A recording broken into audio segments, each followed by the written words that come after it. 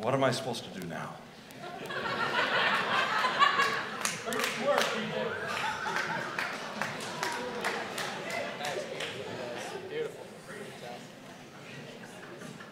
I had a terrible dream 2 nights ago that I got up here and realized that I hadn't prepared. And I had nothing to say. And everybody cheered.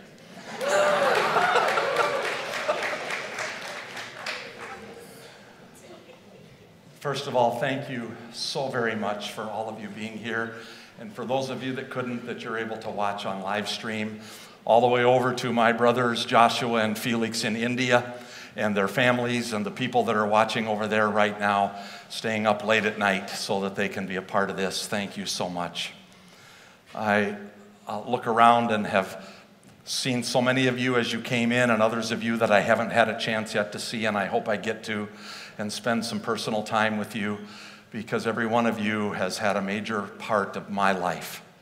You have captured my hearts over the years, and whether you're still here at Calvary or not, there is nothing that can diminish what God has done in both of us, in each of us, as his instruments of his grace to accomplish his divine purpose.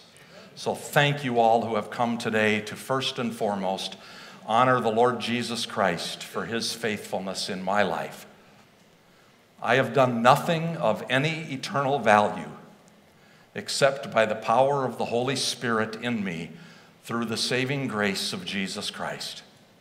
And may all glory and honor and praise be unto him and him alone, today and every day for the rest of our lives. After 44 years of pastoral ministry, 27 which were spent right here at Calvary, it's impossible to summarize all that God has done. But let it be known that God is not done. He is not done with this local body of Christ, and he's not done with me. Until I take my last breath, or until Jesus returns to rapture all the saints into his eternal presence, I will serve him according to the gifts he has given me. I struggled for the last year with what I would say to all of you on this day. How would I challenge the new leadership of Calvary to remain faithful to God's word and be filled with grace while teaching its truth? How would I encourage you, the disciples of Jesus, to be filled with the love of God and to engage in the spiritual mission of proclaiming salvation to all people? Should I warn you, like Moses and Joshua did for the people of Israel, that there are dangers ahead if we neglect the Word of God and adopt the principles of our culture? How would I make sure that at the end of this series, or this day today, every person has heard that they can be more in love with Jesus than they are with their possessions or their positions or their power or their passions or even the other people in their lives? And what can I say that will propel you as an individual and as a church to be identified by only one thing: your love for Jesus and not for anything else? And over the last year, I've studied many passages of Scripture, and I've even told some of you what I was thinking I might do. And it all changed one morning in the shower. The Holy Spirit directed my thinking to a series of words. And it was clear to me that today would not be about correction. Today would not be about concerns. Today would not be about challenges. Today would be about Christ and Christ alone. Because it must always be all about Jesus. And to fit in with Pastor Josh's sermon series right now, I want to leave you with these words, that we are compelled to focus on Jesus. There is only one thing I want to leave all of you with today: the love of Jesus and what he accomplished on our behalf. There is nothing other than Jesus that motivates ministry. Because without the love of Jesus, no ministry, no activity is of any eternal value. I appreciate the fact that Alexi chose as the opening song today a song by Phil Wickham. I appreciate the fact that Matt and the worship team were sensitive to my heritage of hymns. And I appreciate the fact that we're going to close the service today with another Phil Wickham song that has been one of the most powerful worship songs for me personally in my life since it came out a couple of years ago. And I think that right now in the contemporary Christian music scene, Phil Wickham is setting the standard for what it means to worship Jesus Christ with every lyric of every song. And he's got a new song out. I heard it for the first time this week. I added it to the introduction of this sermon yesterday. It's called "This Is Our God." Listen to the words of this, read along. Remember those walls that we called sin and shame? They were like prisons that we couldn't escape. But he came, and he died, and he rose. And those walls are rubble now. Remember those giants we called death and grave? They were like mountains that stood in our way, but he came, and he died, and he rose. Those giants are dead now. Remember that fear that took our breath away?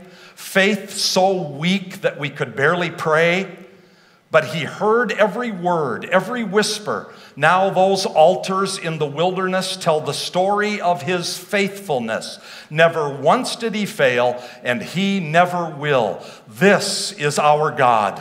This is who he is. He loves us.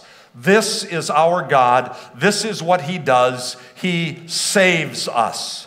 He bore the cross, beat the grave, let heaven and earth proclaim, this is our God, King Jesus. Hallelujah.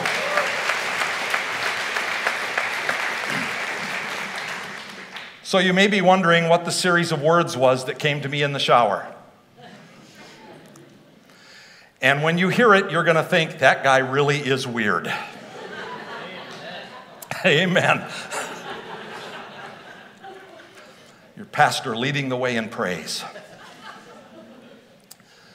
Here's the series of words. I'm going to say them really fast, but then we're going to break them down, and you're going to think, oh my goodness, this is going to be a long sermon. Yep.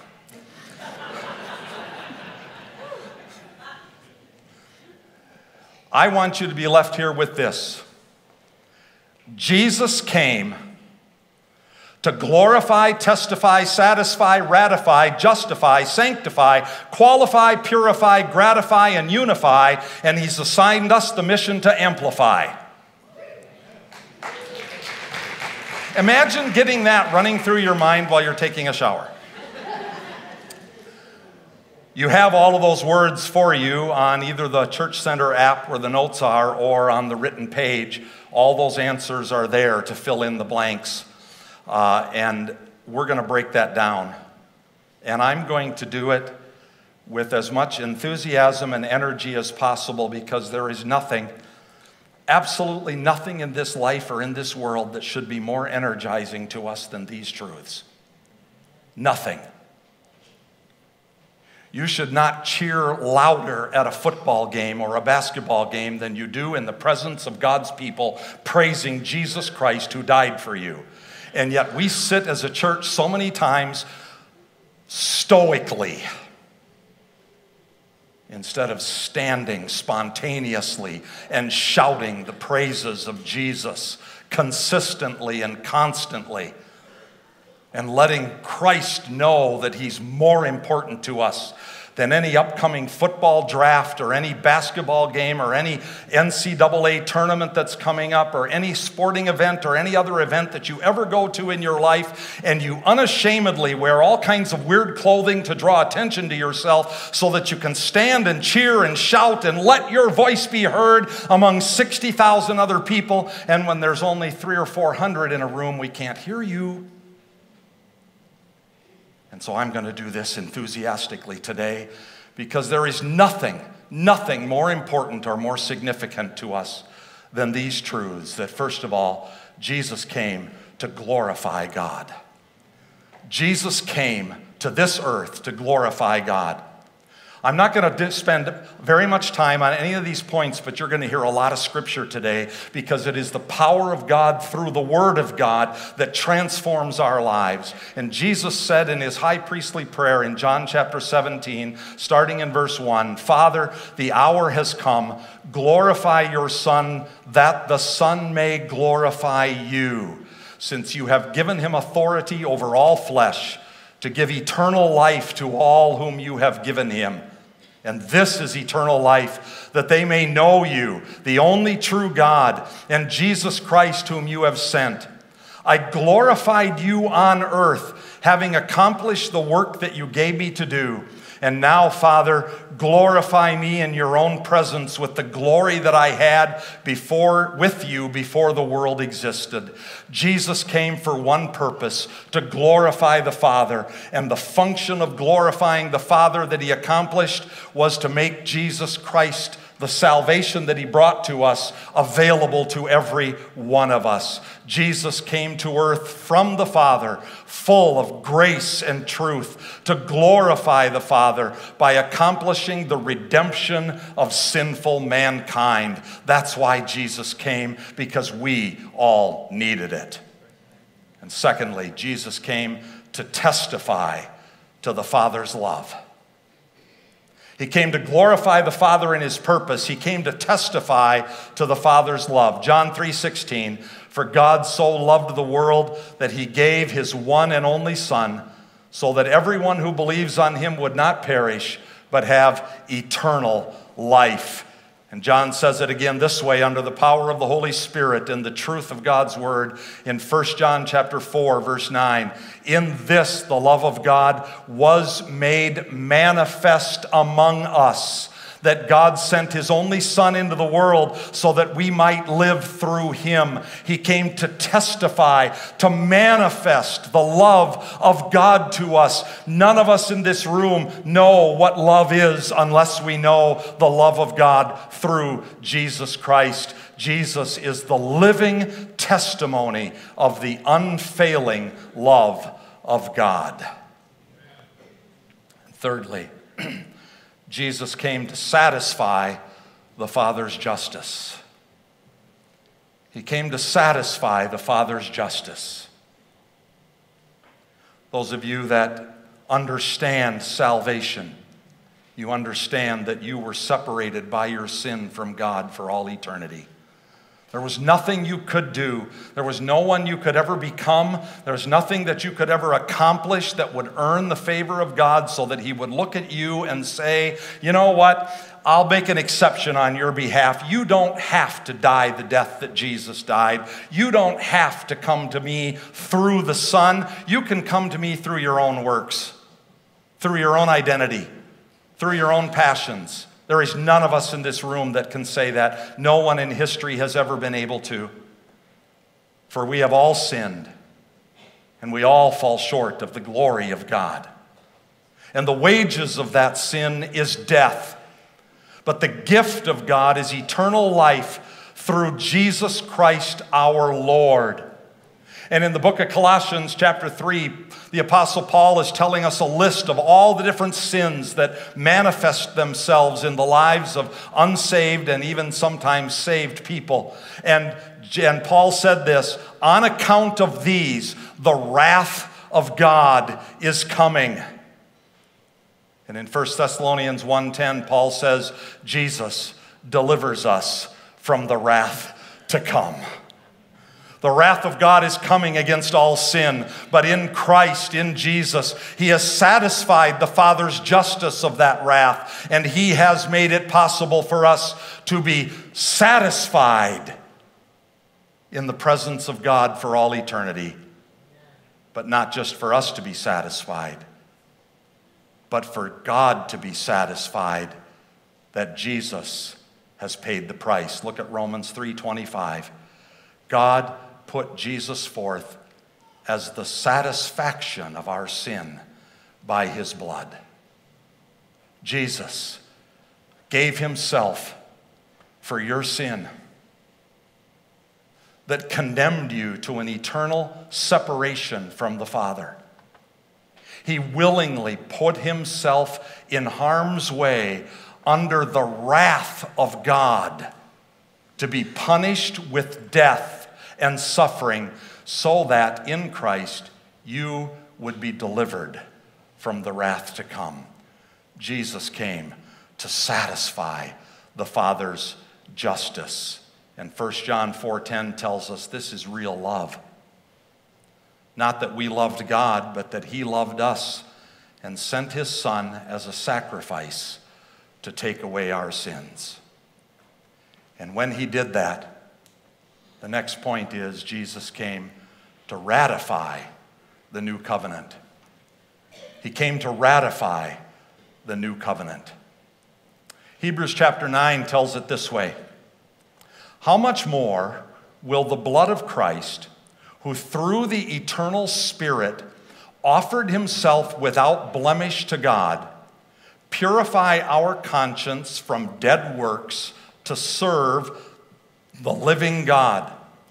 Therefore, he is the mediator of a new covenant, so that those who are called may receive the promised eternal inheritance, since a death has occurred that redeems them from the transgressions committed under the first covenant. Let me summarize that for you. Under the law, we're all guilty. None of us can measure up to the perfection of Jesus Christ.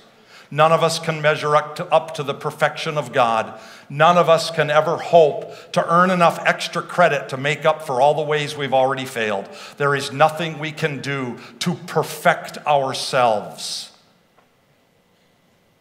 But when a death occurred at the end of the old covenant, so that a new covenant could be established by that death, the forgiveness of sins through the shedding of one holy blood, the blood of Jesus Christ, we are redeemed from the transgressions that were committed by all of us breaking the law. None of us in Christ are guilty anymore. None of us are guilty anymore. Jesus ratified a new covenant. And that's what we're going to celebrate when we take communion right now.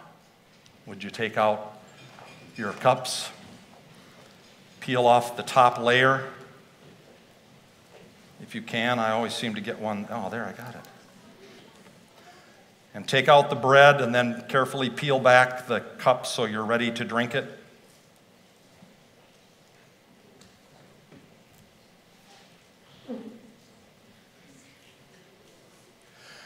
And I want to read you a passage of Scripture about the new covenant that Jesus spoke to his disciples when they took communion. In Matthew 26, verses 26 through 28. Now, as they were eating, Jesus took bread, and after blessing it, he broke it and he gave it to his disciples. And he said, "Take, eat. This is my body." This bread represents a body of flesh that Jesus lived in so that he could bear all of the suffering of my sin and yours. When you eat this bread, you're doing much more than just having a snack. You're standing before Almighty God and you're saying, you gave yourself in human form to suffer the beatings and the whippings and the bloodshed and the nailings to a cross, to pay the price for my sin. And you suffered for me. And as you eat this bread, would you thank him for his suffering?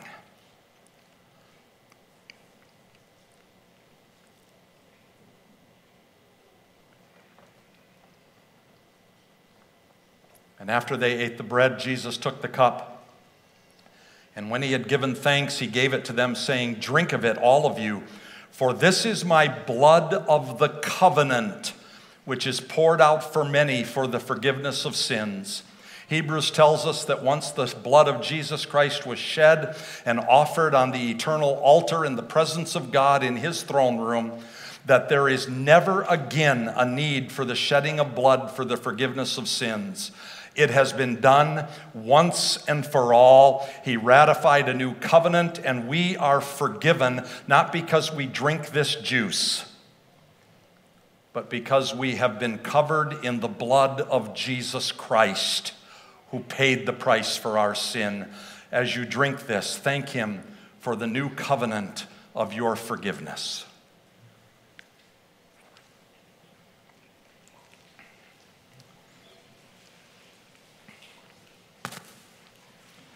Amen. And as a result of Him ratifying the new covenant, Jesus came to justify the guilty. Justify. The word justify means to declare absolutely innocent to the extent that it cannot even be proven that you ever did it. Think about that. You've not only been declared innocent by Jesus, but God cannot remember that you were ever guilty. Okay, I need to say that again, because that went over your heads or under your chairs. I don't know which, but you're either avoiding it or sitting on it because you don't want it to really make you jump up and shout and say, "Thank you, I'm innocent." Because Jesus not only declared you innocent of all of your sin, but God cannot even now remember that you were ever guilty. Amen. We have this idea that somehow God sits up there and He remembers that, oh yeah, they're going back to the way they used to be.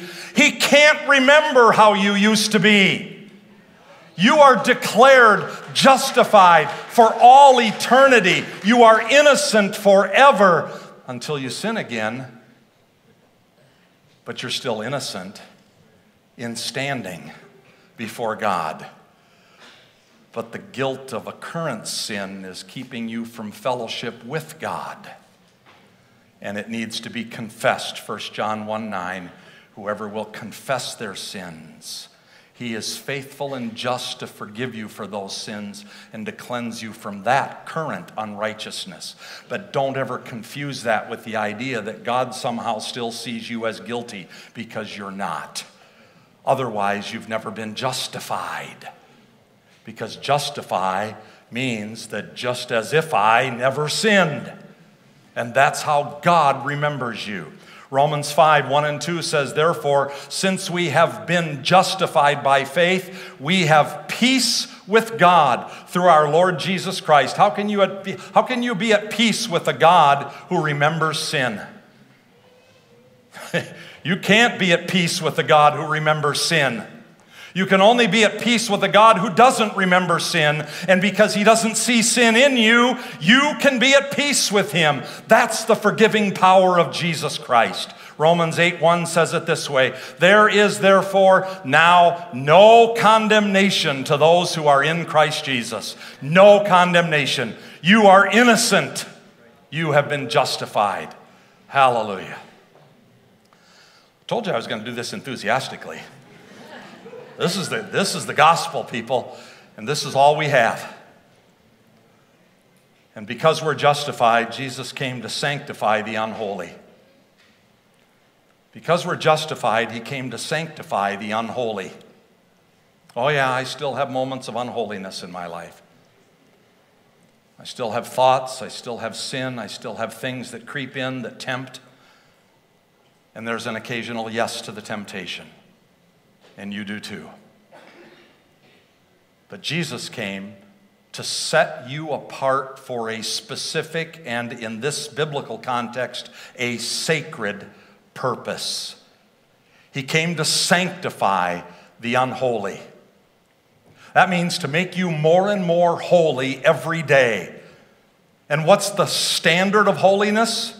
The perfection of Christ Himself, in whom never was once ever any contradiction. I came across that in my prayer time one time, probably about 15 years ago. I came across that definition with the Holy Spirit that to sanctify and to be holy means to be without contradiction. And I've told you that before if you've been in this church long enough. I've told you that to be sanctified means to become without contradiction, so that there's no part of your life that is ever different than any other part of your life.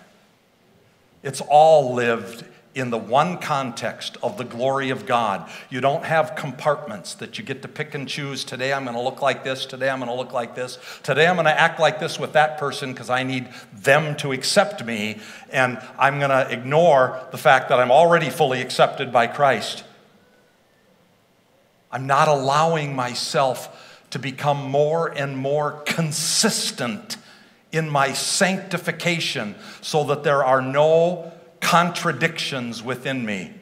Hebrews 13:12 says Jesus suffered outside the gate in order to sanctify the people through his own blood. It's not by your choices that you can sanctify yourself. It's by the blood of Jesus. And in Hebrews 10 it says, we have been sanctified through the offering of the body of Christ once for all, for by one single offering he has perfected forever those who are being sanctified. In other words, you've already been declared holy. How are you doing in measuring up to that holiness? Because you're growing in your sanctification every day. Jesus came to sanctify all the unholiness right out of us. And then Jesus came to qualify the unworthy. To qualify the unworthy.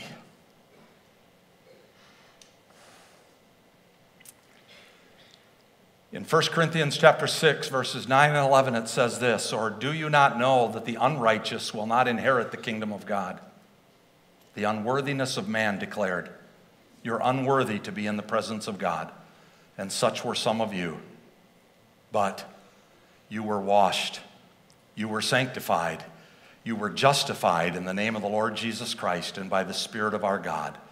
And then Paul says in Colossians chapter 1, my theme verse of my personal identity, giving thanks to the Father, who has, Rich?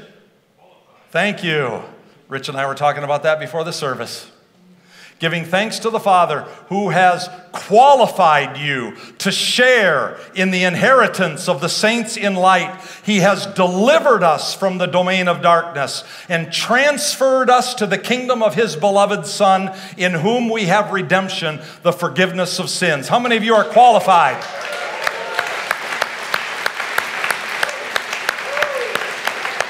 How many of you are going to be really honest right now and say you clapped without really meaning it because you think you still have to do something to qualify yourself? You still think you have to do something to measure up to a certain standard in order for God to finally recognize you and finally qualify and finally give you your inheritance? Or how many of you truly believe? You truly believe that at the moment that Jesus Christ saved you, justified you, set you apart for his purpose, that he gave you the identity of his Son, Jesus Christ, who is fully qualified. So therefore, you are fully qualified to be an inheritor of all things with all the saints in the kingdom of light. Do you believe that? Amen. You're qualified, even though we were unworthy. And then Jesus came to purify his people. He came to purify his people. So many of these scripture passages are... I was talking to Mike Sommerfeld before the service, and I was looking for in all of my files, because I have everything in my files. Most of them are all on computer now since about 2004. But prior to 2004, everything's in written form, and it's in all my file drawers at my home, in my home office. And I was looking through because I wanted to find the very first sermon I ever preached here at Calvary as the pastor. And I didn't date any of them back then. And I couldn't find it until just now in my spirit. The Lord reminded me that it was based on this passage of Scripture in Titus chapter 2, verses 11 through 14. For it is the purpose for which any of us exist, For the grace of God has appeared, bringing salvation for all people, training us to renounce ungodliness and worldly passions, and to live self-controlled, upright, and godly lives in this present age, waiting for our blessed hope, the appearing of the glory of our great God and Savior, Jesus Christ, who gave himself for us to redeem us from all lawlessness and to purify for himself a people for his own possession who are zealous for good works. Oh, how I have prayed all my ministry life that those verses would define me. And how thankful I am for God's faithfulness to me even when they didn't. That we are denying and renouncing all ungodliness and worldly passion. And we are being purified by the power of Jesus Christ in us to do the work that he has prepared for us. If you go back to that song I started with from Phil Wickham about This Is Our God, there's a bridge in that song that I didn't read as a part of the lyrics. And some of you that know the song wondered why I didn't read the bridge, because it's more appropriate to read it at this point, because it fits. So here's the bridge from that song. Who pulled me out of that pit? He did. He did. Who paid for all of our sin? Nobody but Jesus. Who rescued me from that grave? Yahweh, Yahweh. Who gets the glory and praise? Nobody but Jesus. For the grace of God that bringeth salvation hath appeared to all men, teaching us that denying ungodliness and worldly lust, we should live righteously and soberly in this godly age, while we wait for that blessed hope and the glorious appearing of our great God and Savior, Jesus Christ, who gave himself for us, that he might redeem us and purify us as a people who are ready to do his works and to do them zealously, enthusiastically. And because all that is true about us, we also know that Jesus came to gratify the saint. To gratify the saint. Oh, probably way too much in our modern culture. That's the only thing that people talk about in the church today is how can I get my needs met? What did Jesus ever really do for me? I mean, I'm still fighting with my finances. I'm fighting with this and that and all the other stuff. Listen, Jesus said in John 10:10, I have come that they might have life and have it abundantly. Do you think he wants to gratify you in your life? Yes, he does. But be careful how you define gratification. You cannot define gratification by earthly standards. You can only define gratification by God's spiritual standards in your life. And Jesus said, I'll give you that abundantly.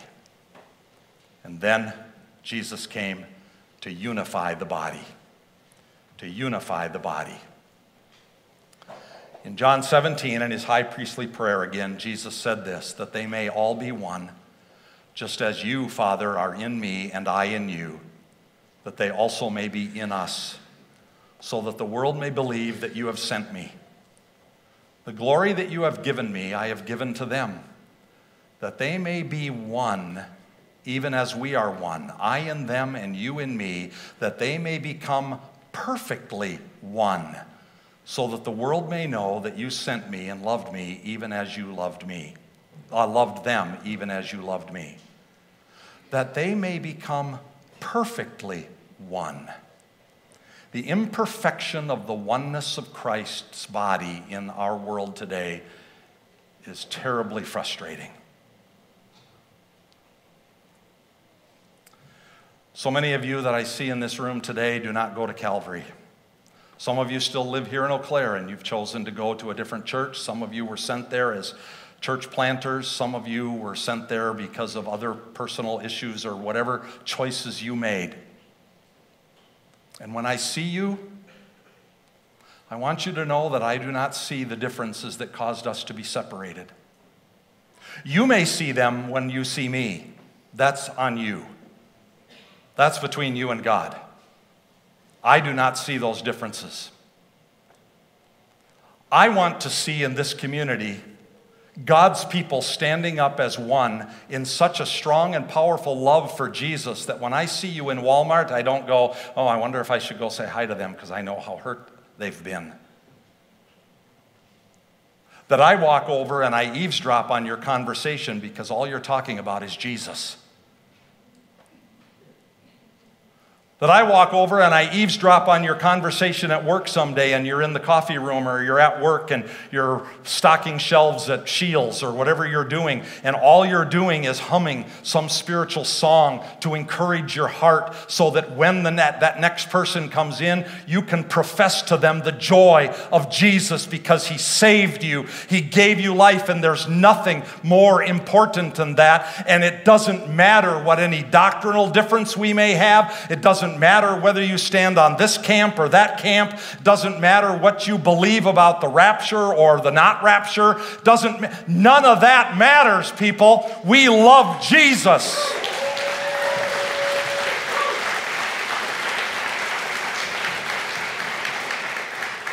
And we are one in Christ.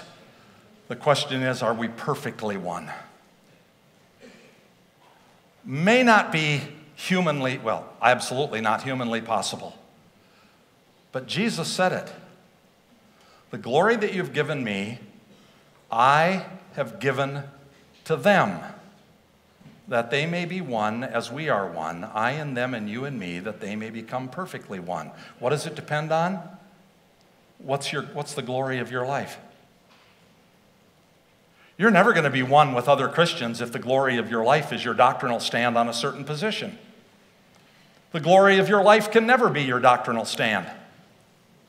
The glory of your life can never be your preferences for whether you should do this or do that in some gray area of conscious choice for every Christian. The glory of your life can never be those things. The glory of your life can only be the glory of Jesus Christ in you. And when the glory of Jesus Christ is in you, the glory of Jesus Christ will make you perfectly one with everybody else who has the glory of Jesus Christ in them.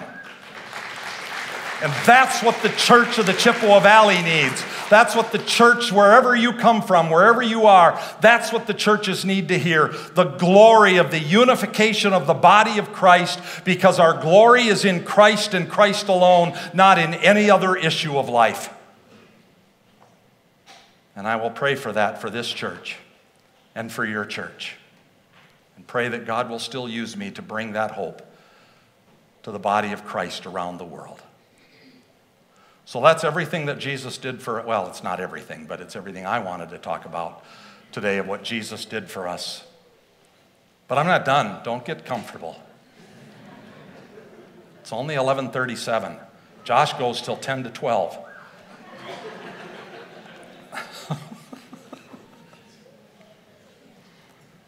Jesus did all of this so that we may amplify his kingdom. Jesus has given us everything we need for life and vitality. Everything. Paul says that in Ephesians. He's given us absolutely everything we need for life and vitality. And Jesus has granted us gifts and told us to use them to serve him.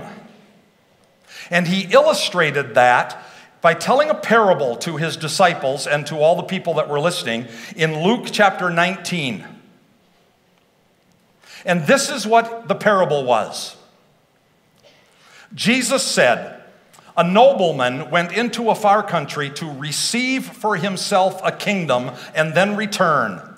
And calling 10 of his servants, he gave them 10 minas, silver, and he said to them, engage in business until I come.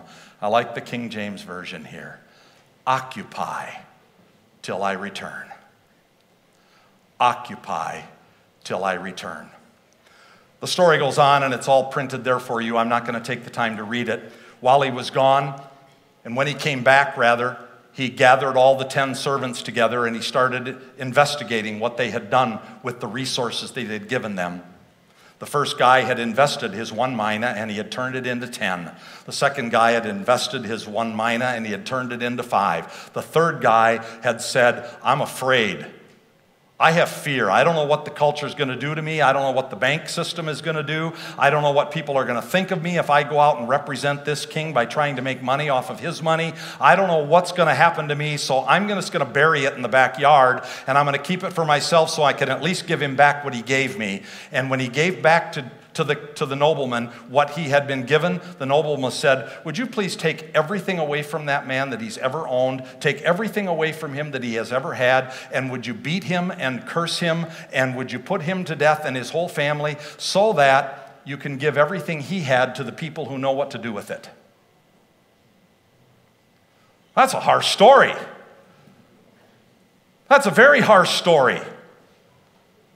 But don't avoid the point of the story. The point of the story is that guy didn't occupy until the nobleman returned. He didn't use what he had been given for the glory of the one that had given it to him. And that word occupy means to engage in business so that it produces an increase, to amplify. That's my word. Amplify. And I wonder as I leave this place, I wonder how long it will take for me to hear the scuttlebutt around the community that the kingdom of God is amplifying at Calvary and that people are being saved and they're having baptism services like crazy because all of a sudden, all the people that attend, and you can think about this for your church too if you're from somewhere else, that all the people that attend finally understand what Jesus did for them and that it's the most absolutely significant thing ever to happen in your life and it's the only thing worth living for, and that they are going to go about the occupation of this culture for Jesus Christ and for His glory alone. To occupy, to be about the business of Jesus and make the most of what He has given you. But let me caution you. We cannot occupy without grace. Jesus our Lord has not assigned us the task of delivering judgment. He has commissioned us to be ministers of grace, His grace. God's unconditional offer of forgiveness to the vilest of sinners who believes on His Son Jesus. Yet we prefer judgment. We prefer to point out the wrongs of others and demand justice. We prefer to alienate ourselves from those who have no right to hurt us. We are no better than the Pharisees of Jesus' day who lived in their lofty towers of self-made righteousness and looked down on everyone who wasn't like them. We have decided that unless people can measure up to our standards, they cannot be included in our lives. We must grow in grace. Our local churches would be radically different if Jesus' followers would treat each other with grace. Our communities would be transformed if Jesus' followers would treat citizens with grace. Our world would be turned upside down if they saw those who have the knowledge of God living out the grace of God. But our growth in knowledge has served only to increase our pride in what we know, when Jesus, who knows all things, expressed grace toward those who didn't know. We must grow in grace. Do not use your knowledge as a means of self-affirmation. Do not allow your knowledge to alienate you from those who do not know.